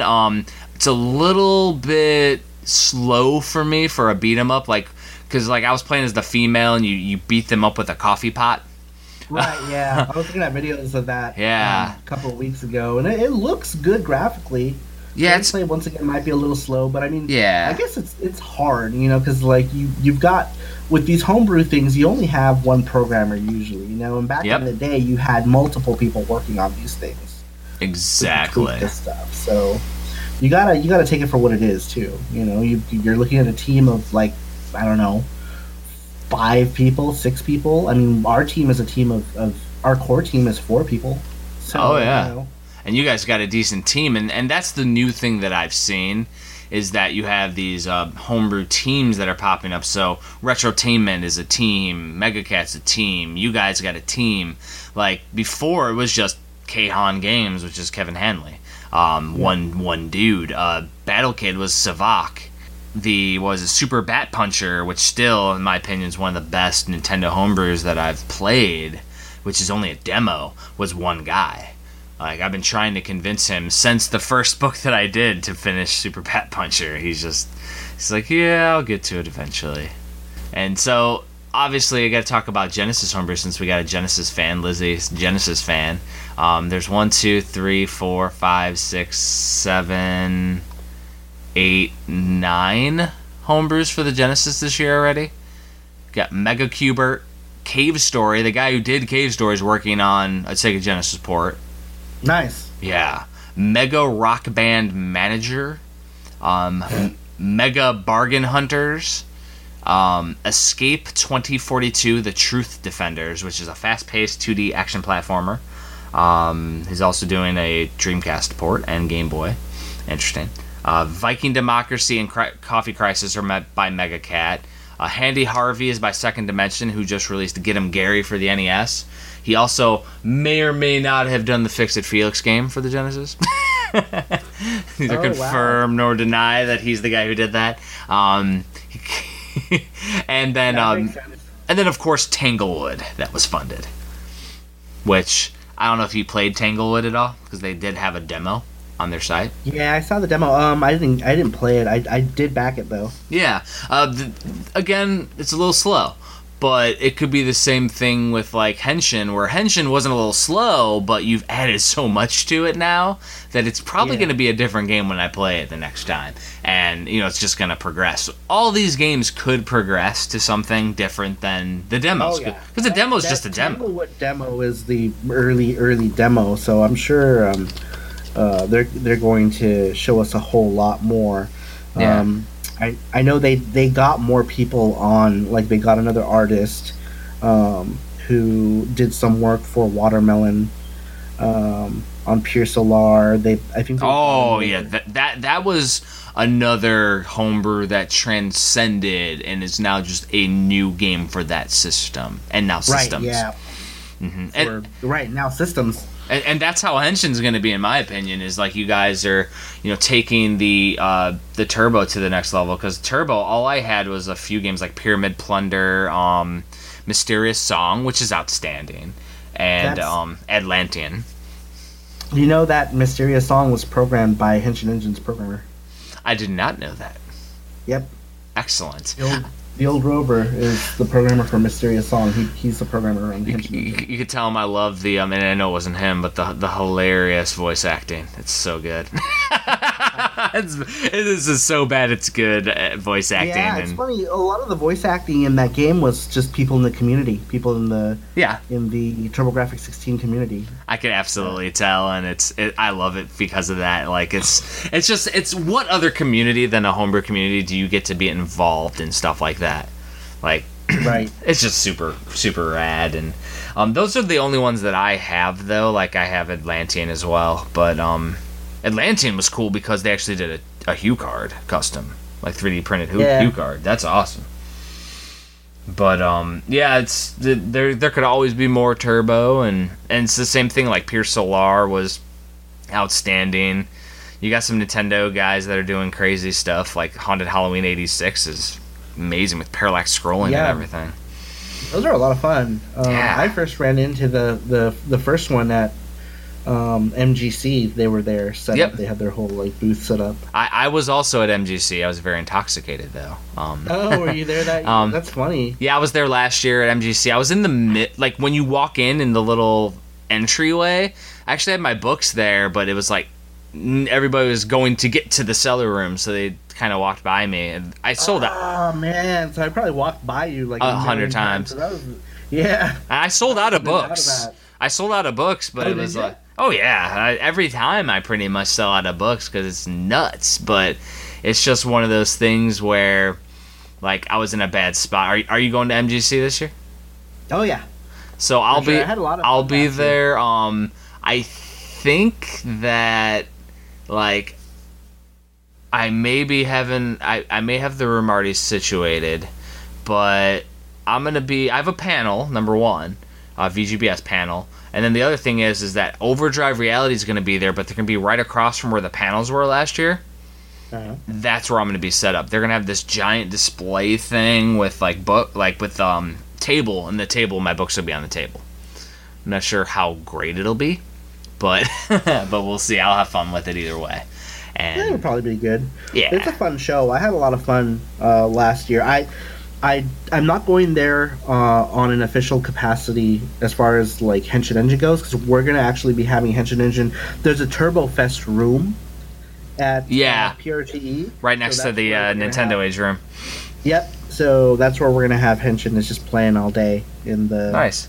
Turbo Fest room, and it's the one con that I get to go to where I'm not like actually working. Because every con that I've seen you at, I'm working. Yeah, that con. MilesCon 2016 Bad Bitch Edition will be on display there, which is the game I made from last year when Miles in the Nintendo Age room got drunk and came on to a security guard and got banned from Midwest Gaming Classic.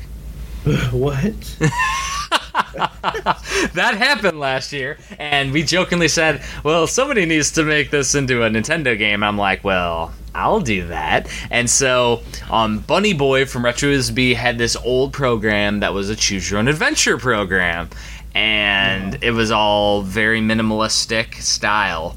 And if you scroll up, I think it's in this chat room, there's a picture of Miles above what we are doing today. So there's a picture. Actually, the pictures of the cartridges are up there. So I actually have cartridges. I have 10 cartridges I'm bringing to Midwest Gaming Classic. There's red and gray. And now what's different is that the Yoda of the Nintendo homebrew, one of the Yodas, Damian Yarrick, who's Teppels on NestDev, one of the guys who founded NestDev, I sent him the game, and he's like, oh, I can make this better. So he made me a whole GUI. And I can literally take a text file and put it into the GUI, and it'll put it into a Nintendo ROM. Cool. And he can add music and artwork and everything to the game. So, like, easily.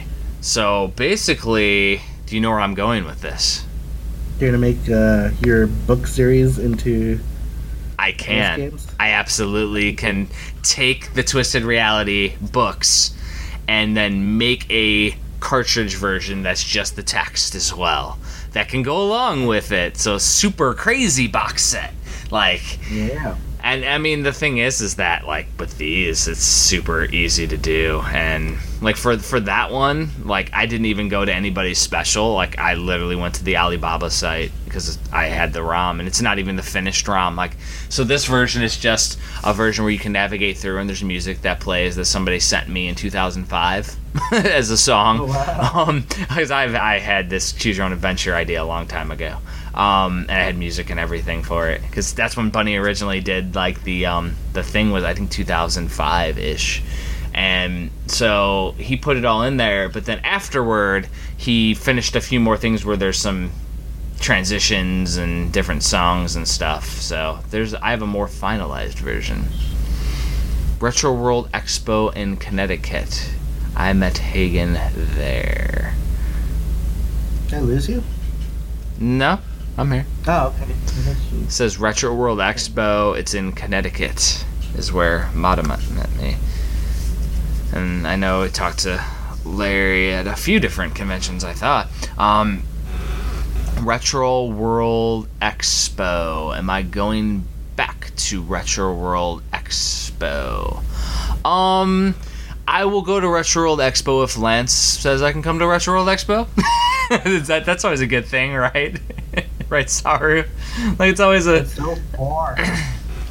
For me, it's a 3-hour drive, 4-hour drive or something. Oh, that's nice. I literally woke up at like 4 in the morning and drove and got there by the time the convention opened. E3, yeah, no, it's $2,000 for a table or something. Yeah. Like, E3 is crazy. I'm just an author on that spot, so like basically my thing was last year I went to a bunch of places and it was great exposure, but I went way over budget and came out of pocket because I didn't intertwine my budget with my book funds as well as I should have. So this year I'm Cons only are expensive, man. they are. Every con we go to, you know, we're paying $300, $400 a table for Yeah. booth space. So I made the decision that this year I'm only going to the 3 mains, which I include Midwest Gaming Classic, Portland, and Too Many Games, is the only ones that I'll go to with expenses. Everywhere else I'll come as a guest. So if Lance says I can come out to Retro Roll Expo as a guest, and he'll find a place on the floor somewhere for me to sleep that I can bring a air mattress or something, like, I'm not picky. Or if I find people to room with, which I'll split rooms and stuff. But like all that stuff adds, because then I got to pay for gas too to get out there. I don't have a hybrid anymore because I had a hybrid last year. We traded it, and now I got a gas guzzler, but it's bigger for my wife's business. Delta H Con in Houston. I went to one Houston convention last year, and it was the Retro World Series in Houston. It was a video game tournament, and I helped the guy who was running it. Met him at Let's Play in Texas, in Plano, Texas, and basically the guy who ran it, he did an awesome job, but it was tiny. And my brother lived in Houston last year. He moved now to Georgia, but he lived in Houston for years. So I went and stayed with my brother that weekend while I was out in Houston. The big one in Houston, though, I think is the Game Chasers one, right? Is it? I don't know. Retropalooza? I think it's coming, too. That might be the better show to go to, though. Well, Delta H Con, what is this, like a pop culture thing? Well, I've heard that if I go to some of these pop culture ones, that my books are going to destroy, because when you go to a normal gaming convention, everybody's looking for games, and then you see mine, but they didn't budget for it because they didn't know about it. So then mine's like, oh yeah, I need to get that. And then they'll go to my site, which is great exposure. But if I go to one of these anime conventions and they're going there with more of a generalistic thing, I've been told by a lot of people I need to hit up anime cons. My other thing is, and you know this, conventions are time consuming, and they are. It pulls you out of your weekend progression. For me, 4 days, which is a lot, especially when I work during. I take my work with me everywhere I go. I have to bring my Surface and my keyboard, and I continue to work. Yeah. When we're doing the cons, I'm in the room. I'm doing work. I'm doing sprite work in the room, or working on the comic, or whatever I need to do. You have to. You have to, because it takes so much out of your schedule. Yeah. When we were first doing them, I wasn't doing any work. I was just going to the cons, and I was like, man, I could be doing, working on the game these 4 days. Mm-hmm. So, I started working on stuff as I go to these cons, and you kind of have to do that. Oh, you absolutely have to, and it was pulling me out of doing the book work, and I was literally sitting in airports when I was going out to Portland and other places doing manual editing my books while I'm waiting for flights. It was hilarious, and I'm sitting Indian style with my giant 500-page proof going through it. People are like, "What is that?" And then of course, usually why during cons I don't do the after con stuff. A lot of people will go and they'll hang out, for hours or whatever, and I usually don't join them for that stuff. So I usually just head back to the room and start working on stuff. Yeah, I always go to the after con stuff, but it's one of those where I try to be productive, but I'm not always. Yeah. But I rarely do unless I'm with I have a friend, who I can talk to for the majority of the night. Then I'll go, but usually I don't. I don't go to those. I'll have to drag you out. Parties. Have to drag you out at a few of these ones. The thing is that man. Yeah, we all kind of are though. We got type A personalities, but we like our reclusiveness too. Yeah, I wasn't. I actually just became a recluse after Henshin Engine. Yeah. I was all about going out and doing all the social stuff. And then when Henshin Engine came along, it's well, I gotta sacrifice something. Yeah, and you gotta get a little serious. Yeah. Yeah. It's tough, and my thing is that what I really like about the Twisted Realities series is I can literally have a notepad with me and just write out the narratives whenever I come up with ideas. So I don't necessarily have to bring much with me in terms, and I can always work on something. And my key is little by little is how I do everything. So like every day I make sure I knock out a little bit of the Oddities book, for example, when I was working on it. And then some days I'll be motivated and I'll work on it for hours and hours. And it's the same thing while I'm writing these Famicom ones, is that as I write a full letter's worth of reviews, then I make sure that I jump over and write a bit of the narrative for the Choose Your Own Adventure or other things. The other thing is I have a commission I'm working on too, which is not a commission because I'm doing it for free for Walter Day. The history of it's the history of arcade and competitive gaming that I'm doing for Walter Day. Like the it's going to be kind of like the compendiums, but it's going to focus on his card series and then all the people that have gotten cards for the first year. So, like, interviews with everybody in the community. Like, Tommy Tallarico is going to be interviewed. Like, oh, nice. Bunch of people, like, that have already agreed.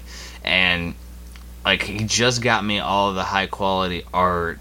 Now, once I finish the Oddities, I got to move toward the Genesis, and I got to work on that one concurrently for him. And I'm not charging him because, like, literally, I met Joe Simcoe from a Twin Galaxies event twice removed.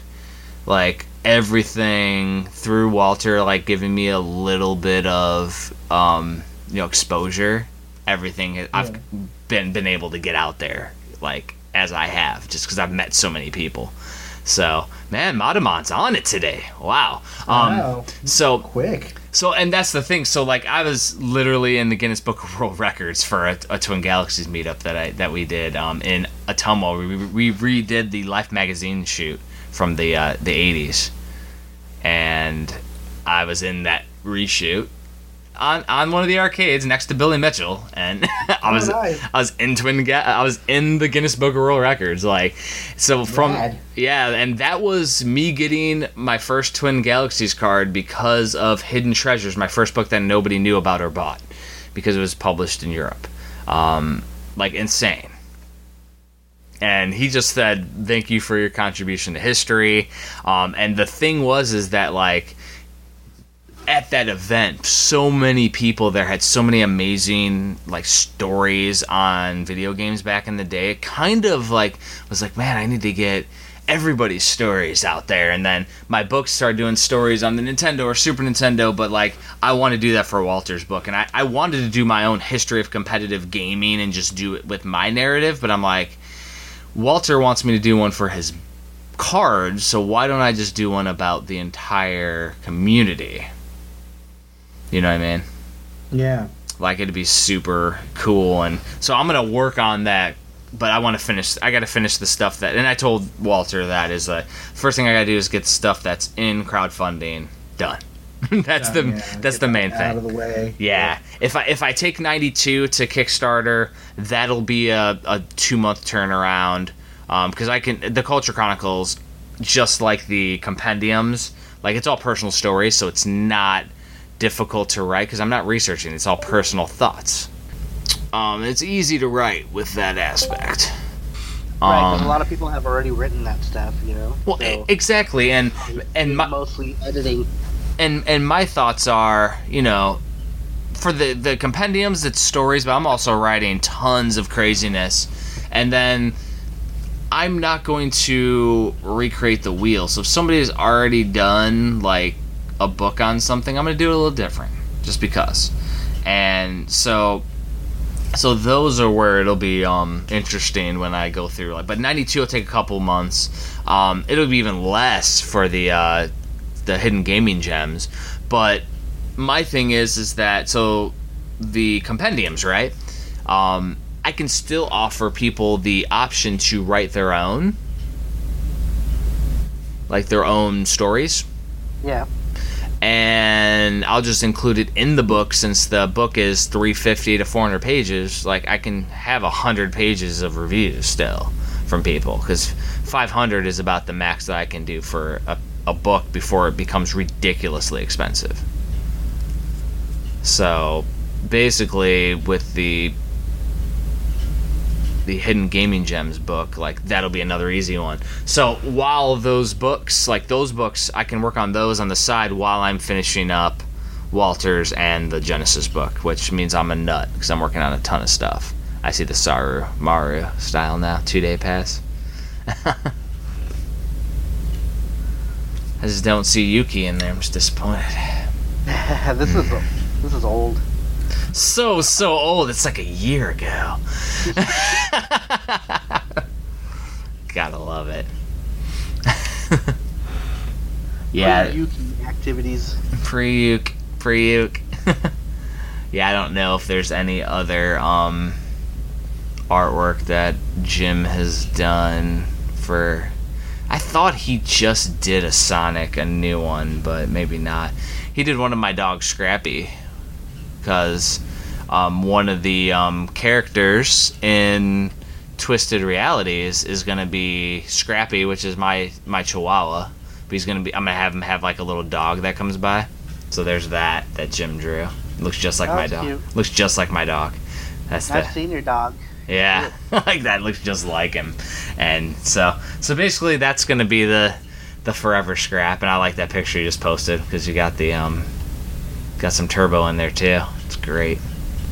Oh, puppy.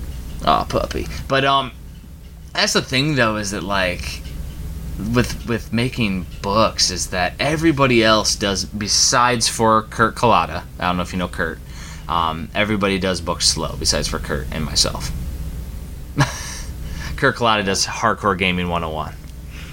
Oh yeah. Yeah, I wrote in a couple of his books last year. Cool. It was just like some atmospherics. Like he just asked for testimonials for the back, which I was like, absolutely, I'll do some testimonials. It was really cool. I'm in the Shoot 'em Ups book and the History of Sega Volume 2 book, and he's in the 91 Culture Chronicles, the cover that I posted, and he'll be in. I think he'll be in the Nintendo Compendium for sure. It's just one of those things where it's super fun to do all these books too, you know. And just like when you're doing the games, it's just when you get into a game like Henshin, like it's a long haul. Yeah.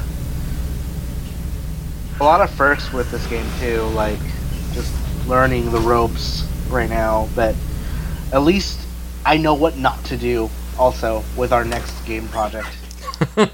You know, I've learned so much of what not to do. It's been amazing.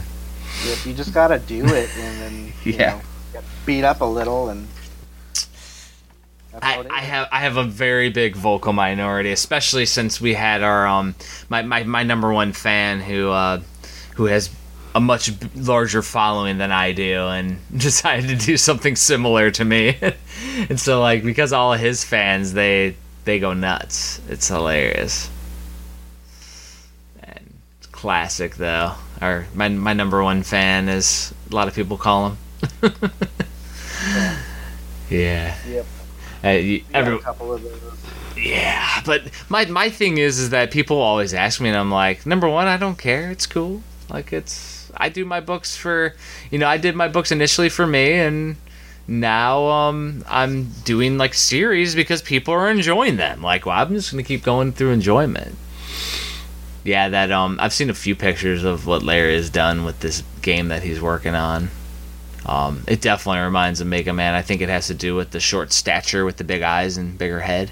Yeah. Yeah, absolutely. Just the hands and the eyes, and like how big the legs like get at the end. Like they taper. Well, you have that Mega Man legs basically with little dots and everything. Yeah.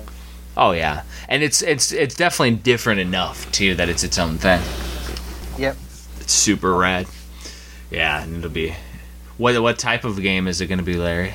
Is Mega Man influenced his style? Is it going to be an action platformer? Maybe. And that's the cool thing is like RPG platformer. Ooh, I like that. Like Zelda 2. Yeah, Zelda 2 or Ys 3. Excellent. Yeah, Ys 3 is an excellent example. One done right. Yeah, and you should keep that first temple remade and just do it in your own style, and then like make kind of like a tribute type thing. It's kind of like this game Henshin Engine that we were talking about that is some tribute loans. Yeah, mostly PC Engine or TurboGrafx tributes.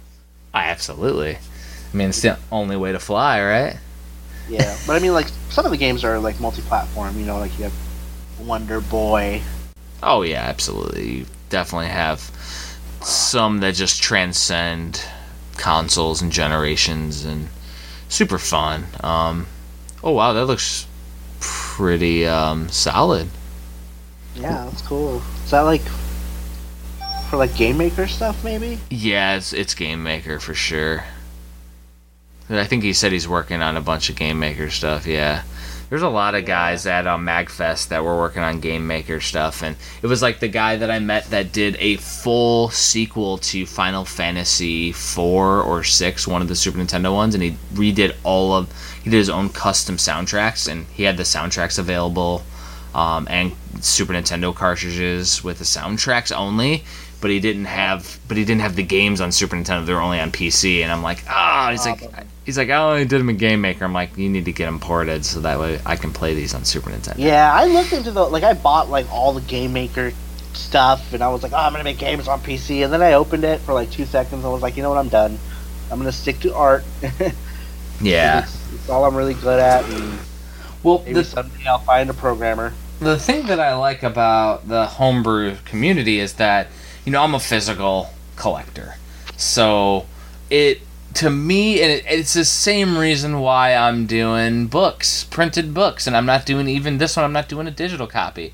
It's because it's history, it's palatable, it's something that could be carried on beyond even my own time. And that's the same thing with Henshin. It's going to be physical. Even your demos are something that could be carried on and passed along because people preserve things that are not trendy, but like cultural. So that's what it is. It's cultural.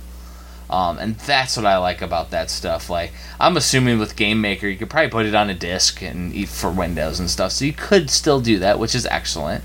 I know somebody made me another AM2H or another Metroid 2 remake, AM2R. They made me a physical copy, even though I don't have a disc on my computer to read it. But somebody made me a copy and sent it to me. But it's like, so it can be done for, you know, Windows 2.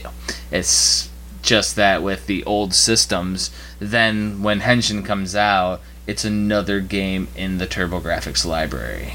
Yeah, and I think that's the thing, is I think that making a game for a retro console retains a certain value to it, a certain rarity. I think it's and it's also an intrinsic nostalgia value is how I like to put it, because we all have the experiences that we had with the systems back in the day, combined with nostalgia that we're building as we go on. So even when we go to these conventions, it's new nostalgia. So it's like it's a combination. And I mean, I was in Joe Granado's new 8-Bit Heroes that somebody said that even when somebody, I think it was Dane Anderson from Nintendo Age, said when somebody's programmed for Nintendo, they're programming and adding their game to the history of that system. And so, like, you love the PC Engine and Japanese games, so you're going to have a game that's going to be another addition to that legendary console. And if it's not just a demo and it's a full game, it literally rivals what is on the system. That's where a lot of homebrews have been crazy, and I've had to... I started with the Super Nintendo one. I used hearts. This time I think I'm just going to use symbols of Hagen's Alley, of ones that I recommend. Because with 500 homebrews, like, it's going to be tough to sift even through that list. Yeah. But, like, in the digitals, for example, there's a game called Streamers for the Nintendo. I don't know if you heard of that one.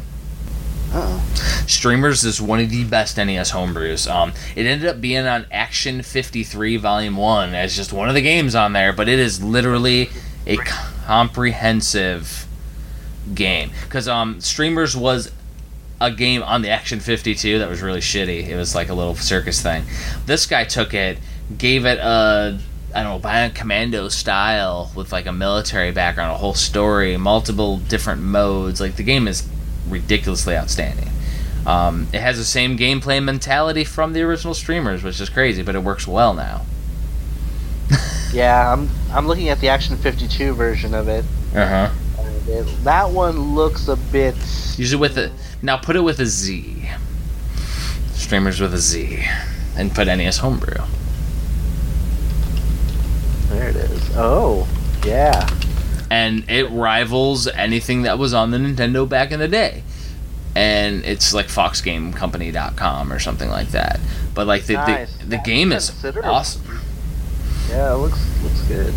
And so that game was never like there's a picture of a cartridge that somebody I think just put the ROM on, but I don't think it was ever released as a Shame. individual release. And I've talked to the programmer. He's like, well, if somebody picks it up, like I'm like, shit, I might pick it up. Like it's awesome. It needs to be released. Like it's just it's unfortunate. Like there's tons of games like that that are digital only or part of a multi-cart and just not, released. And that's where I want to do is maybe if I star the right ones, maybe one of these guys that's Infinite NES Lives or Retro USB that's a publisher and has all the game parts that can do these games a little more affordably than me. And I don't want to get into game publishing anyways. I do books. I don't have, as we've been talking, I got too many projects as it is. Right. But like maybe they'll look at those and go, oh, maybe I can contact this programmer, and then we get to see it. That'd be awesome. Yeah. It's Good way to get that whole network intertwined. and it's just the only thing is I might have a few guys that are like, well, why didn't you pick my game? Well, it's personal. Might. It's not personal, but it's personal. No, it's one of those things where you can only pick so many. But there's Personal, like, th- don't like your game. there's not 500. There's 560 games. Yeah, like the ones that I haven't added yet that came up. There is. Let me see. Not Henshin Engine. You're orange. Orange means I don't have the art for it yet. Kalwitz Gamers' Second Adventure, which is coming up. And then the other ones that were announced that I haven't put in there yet. A game called Prez. You're the president. A game called Wrecked, which is a joke game that Vectrex, the same guy who did the Kami Killer game, is doing. One called Ramsey's Game. That, there's just... Those are all announced after I already finished the section out, so now I gotta hunt down the information for those. It's like... I'm looking through my list. Like, I have everything green, though. Green means good. A lot of green. You're ready to go. Yep. So let's wrap up the podcast. We've been going for a little bit now, actually. It's been fun. Yellow means slow. That's right. Or my daughter would say, yellow means go faster. I got her. Got the wife. But, yeah, so... Basically, we did a lot of rambling and fun, and that's what VGBS is all about. This will probably just be a what we call a side quest, since Kyle wasn't a part of it. We have a whole side quest section. There's 13 or 14 episodes of side quests. It's all on HagensAlley.com.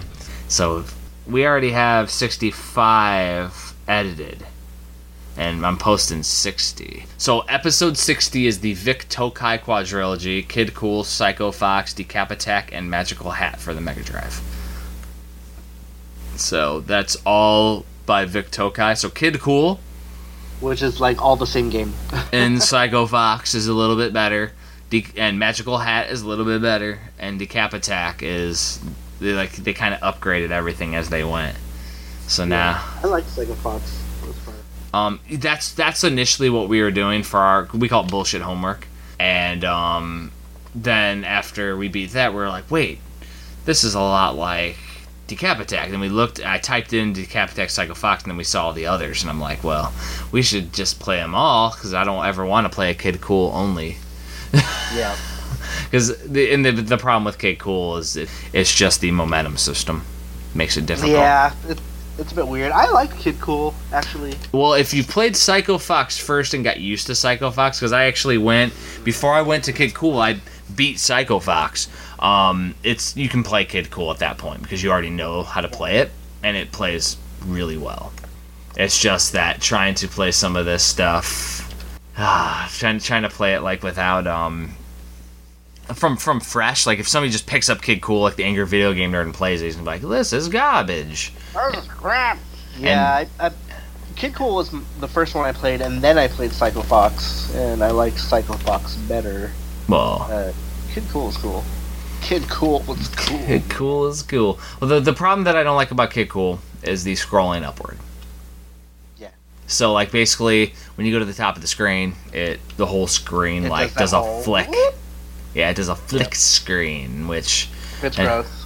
Yeah, whereas Psycho Fox does a scrolling. So does smooth. So does Decap Attack. So Magical Hat nobody knows about, which is crazy because Magical Hat is literally a sequel to like Psycho Fox.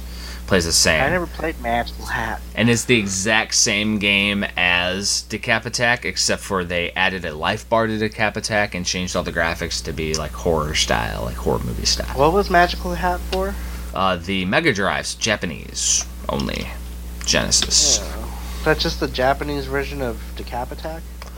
It is, but if you look at a screenshot, it's completely like anime style. Ooh. Yeah. But I figured it was just the Japanese Decap Attack. And I think it was made off of an anime too. It's like Magical Flying Turbo Hat or something like that.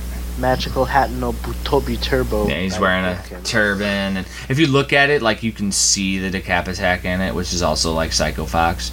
But he actually has the little buddy like you do in Psycho Fox. Like it's the same guy. Like you can see it on his back. And that's cute. Yeah, it's got like a little egg.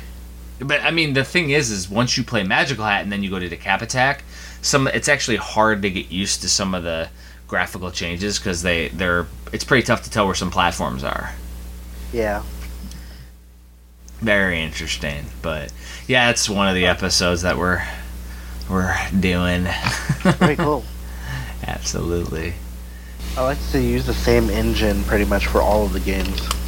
I mean, it's the same programmers for sure. Yeah.